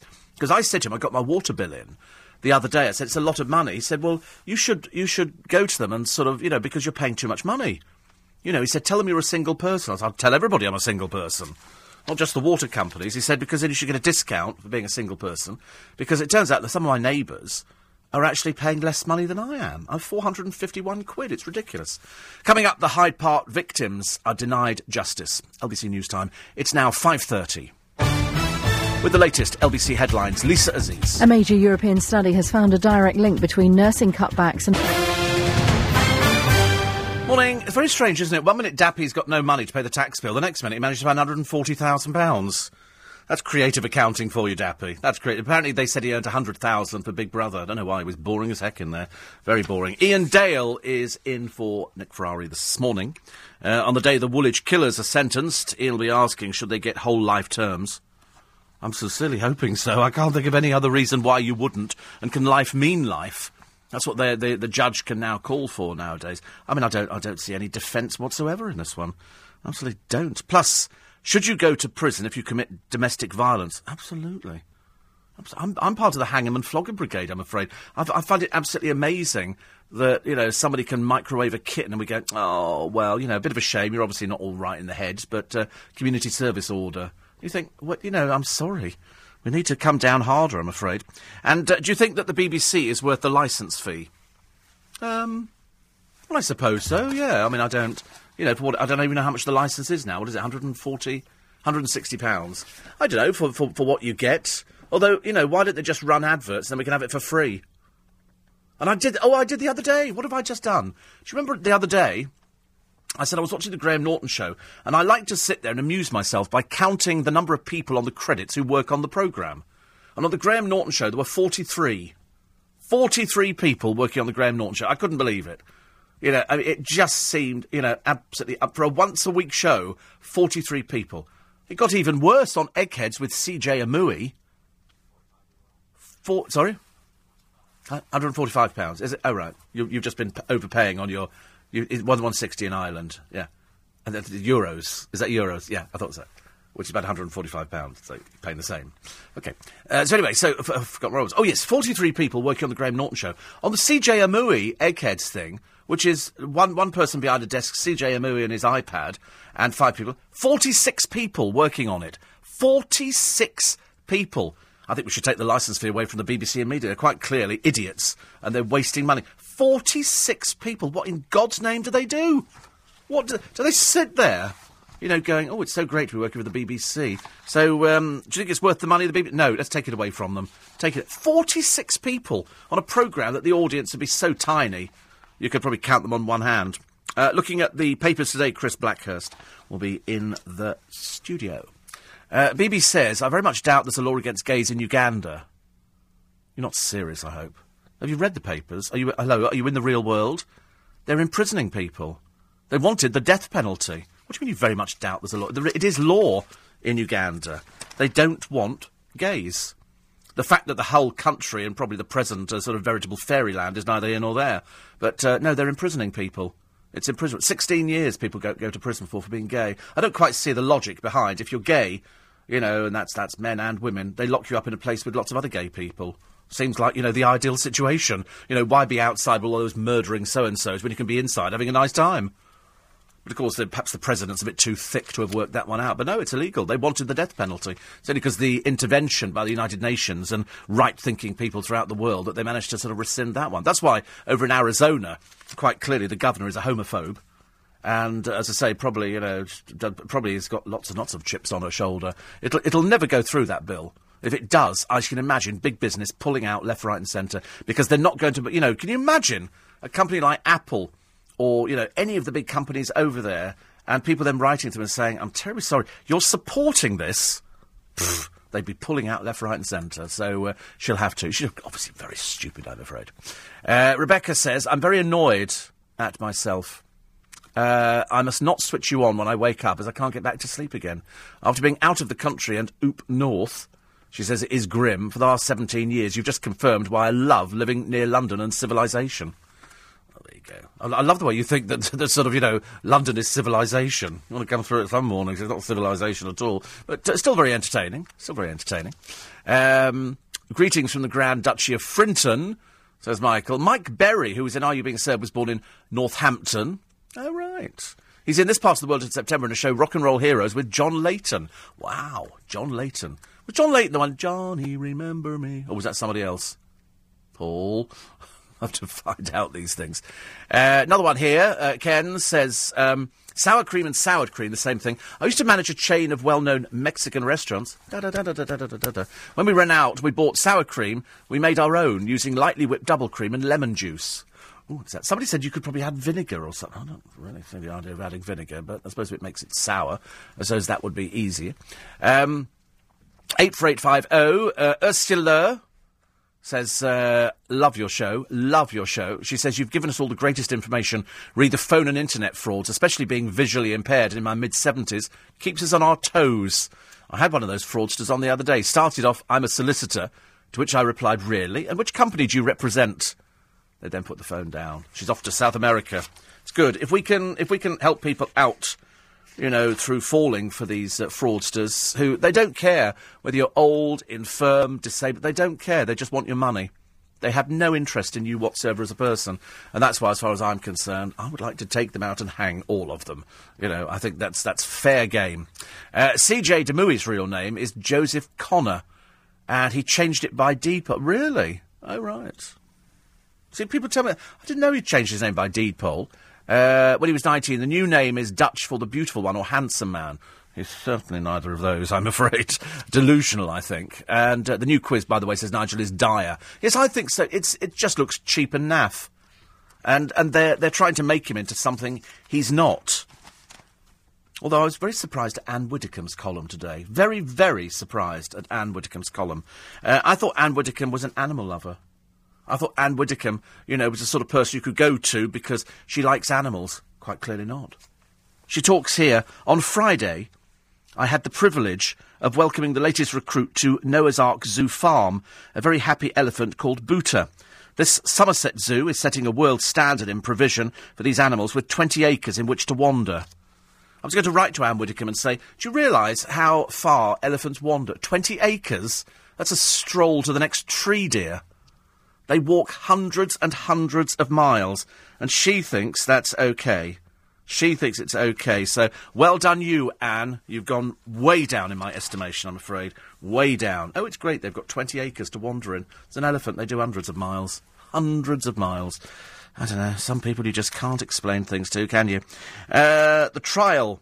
The judges ruled yesterday the murder trial of Oscar Pistorius can be televised live to millions. I like the idea of trials being televised, don't you? I like the idea of of watching and seeing, the due process of law. I'm fascinated by things like that. Having done jury service, because it made me a world expert, I'm afraid. 84850, Sandra says she likes listening to the programme, which is good. 84850, Steve at lbc.co.uk. Another one here, and this is from Quentin, who quite clearly is a bit thick. He says, gay people choose to live a gay lifestyle, black people don't choose to be black. Oh, you really can't be that dim. Please tell me you're not that stupid. Please tell me you're not that stupid. You can't be. Well, you've got a phone. How did you manage to get that? You nick it? I can't believe you're that stupid. It just doesn't make any sense, does it? Even the producer thinks you're quite mad as a broomstick, I'm afraid. What was the other thing? Well, I just found this other story here. This is people doing sickies. 131 million days lost last year due to people throwing a sickie. I would hazard a guess that 90% of those people are just bone idle, I would think. They're just bone idle and they don't want to actually go to work. I would think that's all it is. Because throwing a sickie, it's just a bit bad, isn't it, now? And you tend to find the people who do it as staff. You won't find anybody freelance who throws sickies. Nobody does that. They really don't. You really have to love EastEnders to think that the licence fee is value. It's not just about the BBC, but the whole output. And I don't see as to how one franchise can claim a monopoly over it, says Mark. You say, well, I mean, it's the amount of people working on programmes. I've always been fascinated by, us in the commercial sector who work on what I would consider to be a skeleton staff. I mean, there's 2 of us on this programme now, just 2 of us. I sit here in this bit, and Poddy sits next door in his little bit, and that's 2 of us. The equivalent show over on the BBC would have like 10 people on it. 10, and then some. I remember going to see a friend of mine who did work for the organisation and being absolutely amazed at how many people were sitting in the control room. And I was looking around thinking, but what do you do?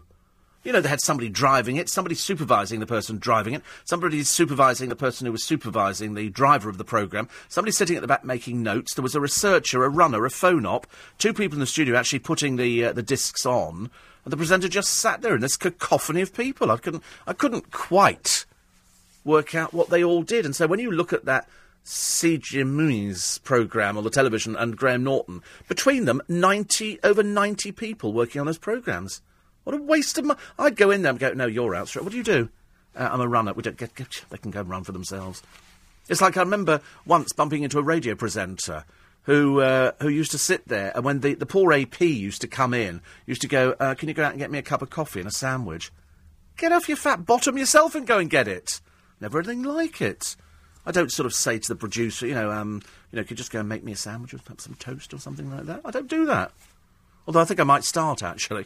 I quite like the idea of toast in the morning. It's not a bad idea. Somebody says you are a world export. Yes. I could be a world export. Well, you can pick up this programme around the world. I see no reason why we couldn't be classed as an export. It was just it was a bit of a Freudian slip, I'm afraid. I don't do those. So if you've done sickies, I mean, some of you probably do professional sickies. I do not, I'm afraid. I do not do sickie. I try not to. Sometimes it's forced on you if you really are that sick and you just can't go that extra mile. But at the moment, it's okay. Might not be after we've done the cardiac unit this afternoon. Not looking forward to that at all. Anyway, never mind. Coming up, teen pregnancies, the lowest since the 1960s. This is LBC. It's 5:45. LBC headlines. Lisa Aziz. A major European study's found a direct link between nursing cutback. Anybody remember what that food... We were just chatting about food, and of course the worst thing is talking about food, you suddenly want to start eating it. And it's a Thai dish, it's a starter, and it's little pastry things with mince inside. I can't remember what they were called. We couldn't think... It's not dim sum, is it? That's Chinese, is dim sum. But this particular one in Thai restaurants is delicious. Apparently they do it in Wagamamas as well. Sounds delicious. That's what just said. Do Wagamamas do takeaway? Oh, do they? I might have to go. We've got one in Richmond. Lovely. I am enjoying your show today, says Betty. Thank you. What do you mean just today? Every single day you should be there for the programme, especially at 4, because that's the time we start. I think if Lee Rigby's murderers get in prison for the rest of their life, it should apply to every single murderer. I think I would be happier in myself if I thought that life meant life. That's why the story on the front page of the Daily Mail and running in a lot of the other papers is so depressing. The story of the cyclist who was told off by this man. Then a third party comes into it, punches this man for telling the cyclist off. He goes down and he dies in hospital the next day. And the killer, because it was manslaughter, he's only 20 years old, he's a convicted robber, he's quite clearly some dreadful old toe rag. He's 20 years old, and he'll be in prison for 4 years, which means you could be out in 2. Which I don't quite understand, that situation. As far as I'm concerned, if they say you will go to prison for 10 years, you stay in prison for 10 years. Not this time off for good behaviour. I'm not subscribing to that load of old toffee, I'm afraid. If they say life, you die there, and you get buried within the precincts. I think that's the best way. When they sort of hanged people years ago, you were buried within the precincts of the prison. In fact, I think at Newgate Prison, when they walked to their deaths down this long stone corridor, the stones that they were walking on were covering up the bones of those who'd been executed before. And so, if it comes back that the killers of Lee Rigby get life, I'm expecting it to be life. I would think the family, I would think 90% of people in this country, right-thinking people, would demand exactly the same. I can't quite get over Rebecca Adlington's nose. I'm really not interested. As far as I'm concerned, she's an athlete, but now she sees herself as a personality, and that, as far as I'm concerned, is the beginning of the end. I think once you start going down that route and they start popping up on television programmes, that's when I get particularly angry about things, and I think to myself, no, you're not a personality. You're an athlete. We've wasted time and money coaxing you and coaching you on these things. Then all of a sudden you say, I want to be a personality. I want to be photographed by the papers. And so I couldn't care less whether Rebecca Adlington has a new nose or whether she hasn't. It doesn't make any difference, because what happened is people were saying, oh, she's got a big nose, because they do. People say that. Kids say it. Adults say it. It doesn't, you just turn the other cheek, as they say. Somebody says you're fat. You go, yes, so? And you're ugly. Doesn't make any difference what anybody says to you. Only if you go, ooh. It's like in The Only Way is Essex. I mean, poor old Lucy Mecklenburgh. I mean, a drip of the first order. And as we mentioned at the beginning of the programme, poor old Gemma Collins can't make up her mind what she is. Fat, thin, happy being fat. Yeah, really happy being fat, 'cause I've got a company that sells clothes to fat women. And then at the end of the day, you think, well, now you're saying you're not happy being fat. In fact, really, the only way that you're going to stop being fat is to stop eating. It's got nothing else to do with relationships or anything like that. In theory, when a relationship finishes, because he called you fat and she was moaning about it in the papers, now she's saying she is fat. So in other words, it was a load of old twaddle that she came up with before. I mean, a 33-year-old, child masquerading as a fat bird from Essex. Ridiculous, I'm afraid. Alison Phillips is the one who was saying in the papers, you look great, Rebecca Adlington, like you did before, because it comes from within. It comes from within. It doesn't matter whether you've got a big nose or sticky out ears. It really doesn't matter. It doesn't matter. All you've got to do is learn to like yourself. And once you've learned to like yourself, you're there. I know lots of people that, they're not great looking or anything like that. It's just, I was just laughing to myself. Ian Dale sent me a tweet. Did I mention he's doing breakfast this morning? Anyway, he says, listening to Steve Allen's show, God will send a thunderbolt to strike the president of Uganda dead. Soon, I hope, he wrote. I think we're also going to send one to Arizona, Ian. I think we're going to send one there for the governor. I think she deserves to be sitting on a cloud by the time we get to Christmas. Ridiculous woman, honestly. Don't forget you can follow me at Steve Allen Show. Actually, it's amazing how many people have retweeted God will send a thunderbolt to strike the president of Uganda dead. One of my better lines, I think, today. I can't bear this intolerance to people. This, what are they frightened of? I mean, he's so ugly, nobody's going to be remotely interested in him anyway. Another one here. This is from Dan. He says, great show as always. He says, the benefits scrounging layabout sickie throws can all be banded under one saying, OTE, off the estate. Yes, it's a sickness culture, isn't it? It's a sickness culture in this country that people want to throw a sickie. They want to. I mean, sometimes I'll be sort of in Paul Cooper's shop, and you see mums with children out, and you think, why are they not at school? And you know what the answer is. They're not feeling very well today. Well, they managed to make it up to sort of wander down the high street. Please tell us about strawberries. I'm in great suspense and in danger of falling off the edge of my seat, says Mag. Yes, I will tell you about the strawberry weight loss later. I'm going to save it. No, but what they're saying, I was going to send some to Gemma Collins. I think we should be sending strawberries to her immediately. Because what everybody's looking for, aren't they, is the magic losing weight. I know that many of you write to me, sometimes in confidence, sometimes in crayon, and you write in and you go, Steve, how do you lose weight? What is the easy way to do it? And I always go, well, don't follow any of these ridiculous celebrity fads. You don't want to take any notice of Sonia from EastEnders, do you? Because she's fat, thin. And then, having pointed out earlier on today, and I noticed it straight away, and that was Martine McCutcheon on Alan Titchmarsh's show. She's definitely put on weight, but quite a lot of weight. Quite a lot of weight, and I'm sure any of the other weeks she looked thin. Perhaps it was just clever makeup or something. But anyway, now there's some pictures in the papers of her today, looking like she's put on a few pounds, and then some, I'm afraid. So that's the sort of... I love the story, though, in the paper of a man called Ian Brooke. Ian Brooke is one of those... There was the story the other day. I can only liken it to the nearest thing to a miracle, if a miracle occurs. There was a young lad. He was in a hospice, 14 years old. He had an incurable illness. His blood count was coming down. He was becoming iller and iller and iller. And they knew that the end was in sight. And so they gave him the last rites. The family were there with him, and they were not expecting him to go the weekend. This was on, I think, the Friday. So he'd had the last rites. He was 14. He'd made his peace. He'd decided, he was quite happy to go and all the rest of it. The Saturday, he starts making a recovery. And by the end of Saturday, he thought he was really much better about the whole thing. His blood count had gone up, and on the Sunday, he was almost back to normal. They sent him home on the Tuesday, and this was a boy who was so near to death. And there's a man in the paper today. His name is Ian Brooks. He had 70 tumours in his body. 70 tumours in his body. He had 2 weeks to start the treatment. He was given weeks to live. And he's the first person outside America to trial this new drug. What they said to him was, listen, we've got this new drug. Do you want to try it? Now, if you're faced with that decision, if you are faced with the decision of, listen, they've said that what's happening is that these tumours are going to kill you. It's terminal. OK? We can't do anything else. But there is a new drug which you could try, which might do some good. You're going to take that, aren't you? You're going to take that. You're going to go for a new drug. Unless, in the case of that little boy the other week, the other little boy who was only 11, who said to his mum, and he didn't, and his doctors, he didn't want any more treatment.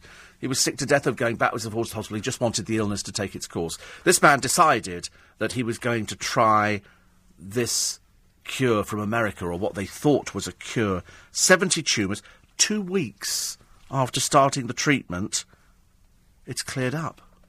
The tumours have gone. He'd been running out of treatment options for a rare and very aggressive form of non-Hodgkin's lymphoma. And you look at the pictures, and his cancer spots are all over his body. And then, you look now, and it's fantastic. It is fantastic. I mean, this drug can be administered rapidly and has few side effects. I can imagine everybody's... I mean, I don't know how expensive it is. I don't know. But... within 24 hours of taking the drug, which destroys cancer cells from the inside, he began to show an amazing improvement. Isn't that fantastic? Can't they do amazing things nowadays?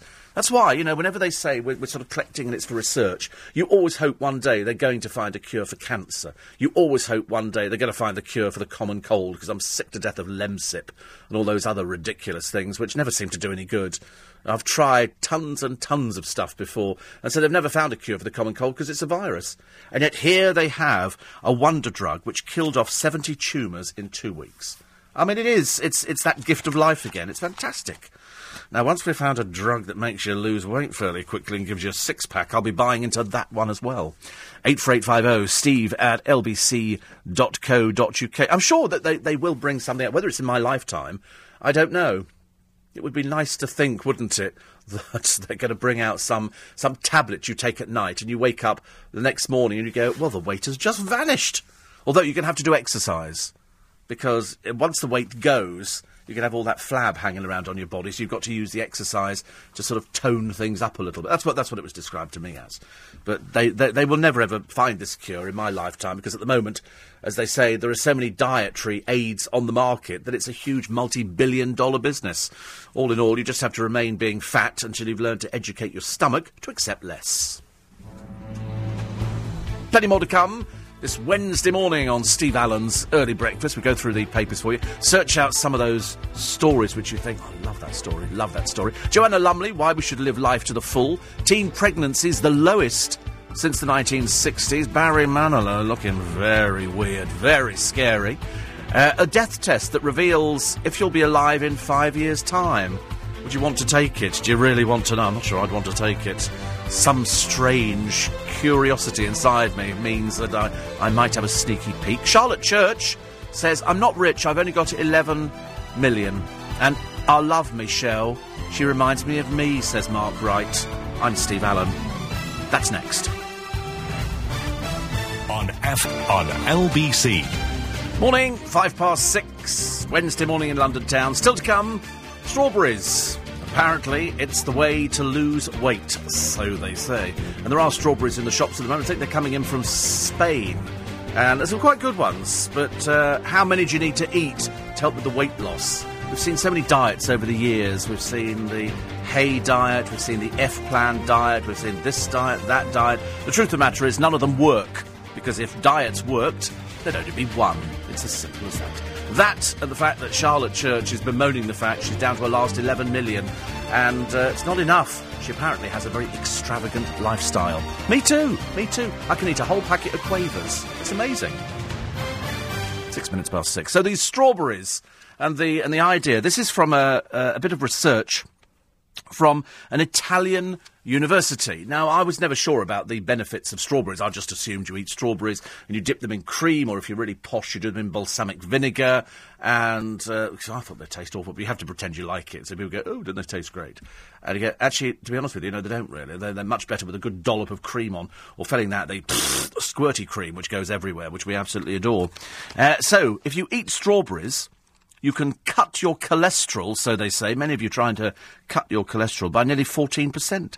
Scientists have found adding them to the diets of 23 healthy volunteers significantly slashed the amount of bad cholesterol and what do they call it? It's triglyceride fat in the blood. Oh, I'm all in favour of that one if it does something. But you've got to eat 2 average-sized punnets, around 500 grams of the fruit, every day for a month. Blimey.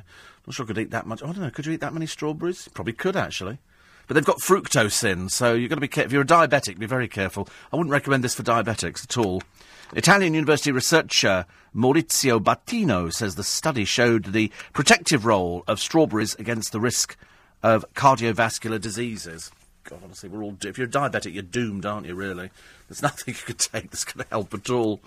Oh, today, I tell you, I feel chest pains coming on already. I've just sat here for a couple of hours. Doesn't make any difference at all to me.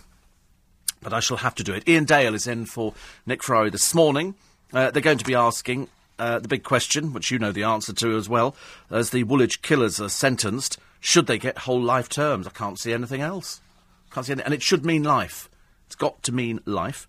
Do you go to prison if you commit domestic violence, and you still think the BBC licence fee is worth the money? Not with 46 people on a programme working on it. It's ridiculous. Absolutely ridiculous. The Sun on their front page this morning have got the former Premiership footballer ace Niall Ranger, dubbed Niall Ripper by the woman he allegedly raped in a hotel. She branded him a sex predator. Get these stories every so often, don't you? And it does tend to be with footballers, I'm afraid. A suspect accused of the 1982 IRA Hyde Park bombing that killed 4 soldiers has been freed because he was wrongly given a police guarantee that he wouldn't face trial. A judge said the error meant John Downey cannot be prosecuted. He lives apparently in Ireland. He runs, I think he's on an oyster farm now. And he's a man of peace. He lives near Roy Greenslade of The Guardian fame. The story on the front of the Mirror, Rebecca Adlington's nose. I mean, to be honest with you, if you keep going on about it all the time, small wonder the woman's got an inferiority complex. One punch, one life. A thug, Lewis Gill, pathetic waste of space, honestly, gives this man who told somebody off for cycling on the pavement. He said, look, you don't cycle you're not supposed to cycle on the pavement. The law in the country is you use the roads. I'd happily push all cyclists off. I don't have any qualms about things like that at all. Anyway, this other person got involved and hits this man in the face. He went down immediately in a Dorset street. You could almost imagine this would be sort of London, but no, a Dorset street. Doesn't matter where you are in the country. And here is Lewis Gill, the cowardly killer. I'm sure they'll meter out some sort of punishment to you in prison, please God. And this man went down, Andrew Young, 40, and didn't get back up again either. He died in hospital the next day, and his mother called the manslaughter sentence a joke, which means he gets 4 years, and under the present system he can be out in 2. It's like a teddy bear's picnic, isn't it? So you're free to go and kill somebody else out there. It's absolutely appalling, I'm afraid. Cliff Richard is in the papers. He's given a radio interview in which he's described Coronation Street as his guilty pleasure, but now because he spends a lot of time abroad, he's not too bothered. He likes Downton now, so he's moved his allegiance, even though he had a cameo role in Coronation Street. Pippa Middleton causing a bit of a cheeky distraction because of her bottom. And Recognition has got its upsides, its downsides, and its backsides. Joking with the audience at her debut after-dinner speech, she spoke for the first time about the frock and admitted, as I found out, Recognition, as I've just said, has upsides, downsides and backsides. So somebody obviously wrote that for her, because I can't see that she could actually write anything like that. It's very complicated after-dinner speaking. It is very complicated. Michelle has changed me. She's all I want rolled in a one. That's the only way is Essex Mark Wright. There's something about him, it just doesn't sort of sit with me at all. And they went to a TV awards do, and his programme's being filmed. They're trying to drum up interest in party right around the world and sort of make it into... I don't know what they're sort of making. I don't know. I've really got no idea. They've tried with other programmes before. It hasn't quite worked. Dappy narrowly avoided bankruptcy. Managed to find 140,000.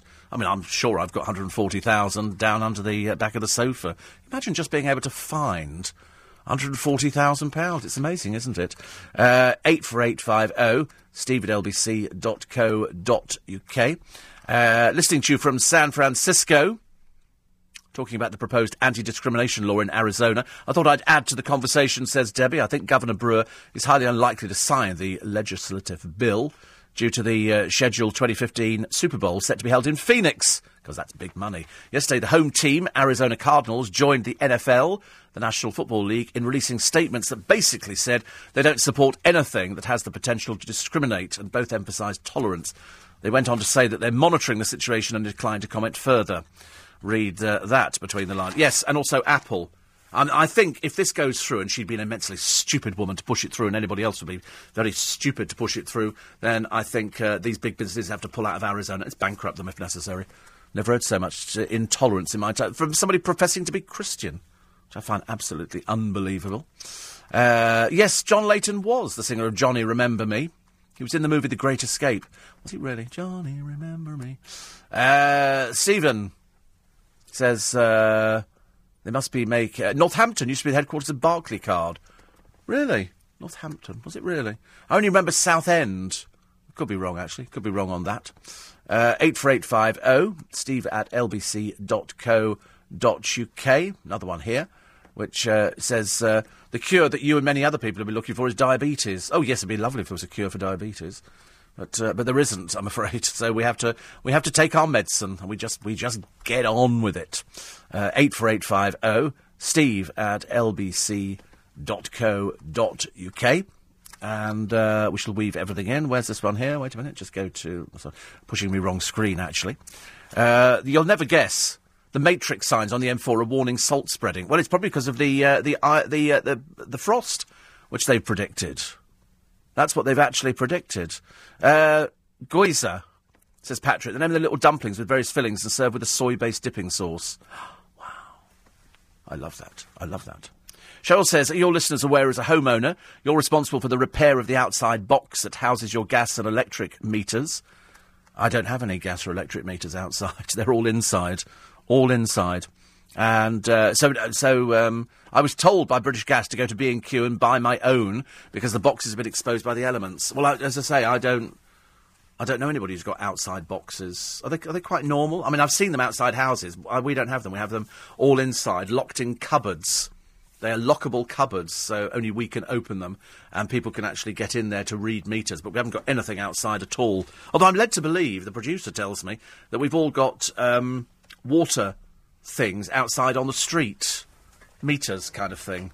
I'm thinking about getting a water meter. It might be advisable. He asked me the other day how many baths I was having. A bit personal, I thought.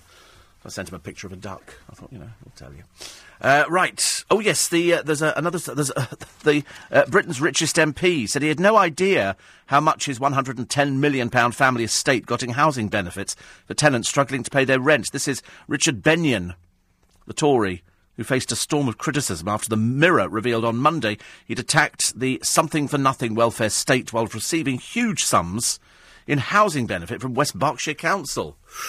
Goodness me. Still to come, the cyclist who caused chaos on the M25. This is LBC. I've got Ian Dale in for Nick Ferrari from 7 o'clock this morning. Natasha says the pain of my super early start being eased by listening to at Steve Allen Show. She says a one-man monologue of hilarious rage. I quite like that, actually. 84850 steve@lbc.co.uk. Somebody called Stephen says, at Steve Allen Show, because that's my Twitter, at Steve Allen Show. He says, I see you have the gorgeous Pordy on your team. He makes my heart flutter. You know who that is? Unbelievable, isn't it? Well, he certainly knows you. Really, it's like a dating agency in here. It's getting worse. Actually, we had Nigel Harman for In Conversation last week, and during the conversation, because his theatre goes back a long way, and he was talking about the Simmons brothers, Keith and Alan, and I said I'd seen them at a Water Rats do, and then learned it because everybody listens to LBC, and so I get a letter from Keith the other day, an email.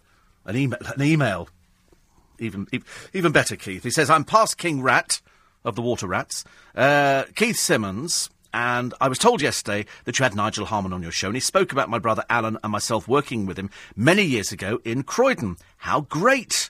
I didn't think he'd remember us. I'd love to make contact with him again.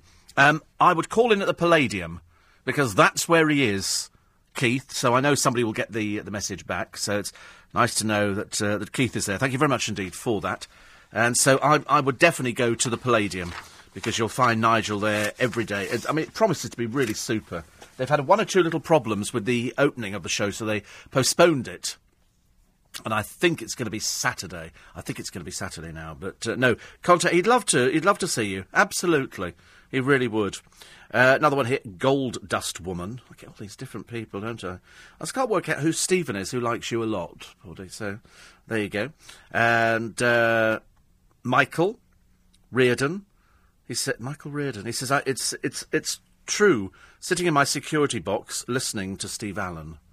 Are people in security box? When you say security boxes, are they like prisons or something? Apparently, the radio interview where Sir Cliff mentions Corrie was with me. It seems the papers were afraid to say Cliff has his own radio station. Has he? Look, well, you're telling me something I didn't know before. Cliff Richard's got his own radio station. How do you work that one out? I'll have to find out more, don't I? So that's... we shall find out. Cliff Richard Radio. Cliff Richard Radio. Good Lord. So there you go. Is it an internet radio? It might be an internet radio, mightn't it, or something like that. I don't know. Could be, actually. So there you go. So there is such a thing as Cliff Richard Radio. Cliff Radio. Sounds very exciting. Some more of your texts and... emails. Les says, I read an article about a possible cure for type 2 diabetes. I know. We get them every day. There's always something in the Express about either the weather, a medical item, or the royal family. And now they've got a new way to end the pain of arthritis. It's an injection, which is very powerful, and they say it's a way to stop nerve cells in diseased joints sensing pain. I'm not going to go into it because there's so many of these sort of things, and a lot of it is not tested for use in this country. So what they've done is they've picked up on a story that might be running in America where they have different licensing, and then they put it in the papers over here, and of course it gives people false hope. They think, that's great, I want to go and get that, and of course it's not available here until it's been tested, and sometimes it can take years, absolutely years. Jill says if you put white pepper on strawberries, it enhances the flavour. Oh, yuck. White pepper on strawberries. Not sure about that one. That was white pepper. It was bad enough with the other things, actually. Patricia says, I've been tempted by the ads for those hanging strawberry plants. Oh, absolutely. Absolutely. I had hanging baskets with strawberries in the other year, and hanging baskets with tomatoes in the other year. And works a treat. Absolutely works a treat. Brilliant. Brilliant. 84850, Steve at LBC. One here from Margaret, who says, 15 years without you. Welcome back into my life. I exchanged Barnes for Cornwall, which was great, except I lost LBC. But now, ta-da, I've got it back again. And I love watching the programme, Nick Knowles, when you did that sumo wrestling bout. I think you'll find, actually, it's on YouTube. I think it's Steve Allen, Fives Company, Sumo Wrestling. There's quite a number of little videos. They are from a long, long time ago, I should point out. And Margaret says, as far as the pain clinic, I'm decrepit now. But she said, good luck with the cardiac later. Yes. Tom is going to be on LBC shortly, discussing the Mayor's failure to spend his full affordable housing budget. And another one here. Let me quickly do these, because I'm never going to get around to this, am I? We'll have a free podcast for you up in about half an hour's time. The producer will work his little sock. It's been a busy day today, because he's got to put together the best of Steve Allen. We've got to record the links for In Conversation this week, which is going to be... I'll tell you who it is for In Conversation this week. We'll have some clips on Friday. Warwick Davis, because he's touring with his little theatre company, and it's a farce, which is brilliant. It's got fantastic reviews. And Marty Webb, who came in to... and ironically, she's telling us on a Sunday as well. That's the show she's back in. Only for about another week, though. Check it out on her website. Marty Webb, looking and sounding fantastic. Fantastic. Warwick Davis, always good value. Excuse me, I'm coughing myself to death at the moment. So, front pages of the papers express Joanna Lumley, why we should all live life to the full. It's an interview that she's given, and she's absolutely right. Give life your best shot. You have to live every day as if it's your last. For some people, of course, it might be. Some people, it might be. So, consequently, that's her secret for success. I do that. That's my secret as well. Kathy says Cliff has a 48-hour radio station playing rock and roll. Good Lord, honestly, the things you hear about. It's absolutely unbelievable. Unbelievable. Another one here. This is the Metro. Talk about the Hyde Park victims denied justice. The blundering police give amnesty to a suspect. The Daily Mail have the sick joke. A vulnerable man's life ended by a punch after he complained about a cyclist on the pavement. The front of the Independent, the catastrophic police blunder freeing the alleged Hyde Park bomber. Front page of the Times was one of Muhammad Ali's greatest fights fixed by the mob. Well, I should imagine if they can fix most things. Fraud case MP, almost 200,000 in debt. You can read that on the Times. And it's Milan Fashion Week. Have you noticed it's Fashion Week everywhere? Somewhere around the world, it's Fashion Week. And it's a load of old rubbish. I'm not remotely interested in Fashion Week. If it arrives in Marks and Spencer's, I'll wear it. The 4 soldiers murdered in one of Britain's most notorious IRA bombings have been denied justice after a key suspect walked free from court because of a monumental police blunder that has granted him effective immunity. I'm sure they'll be talking about that later on today. Nursing cutbacks linked to higher patient deaths.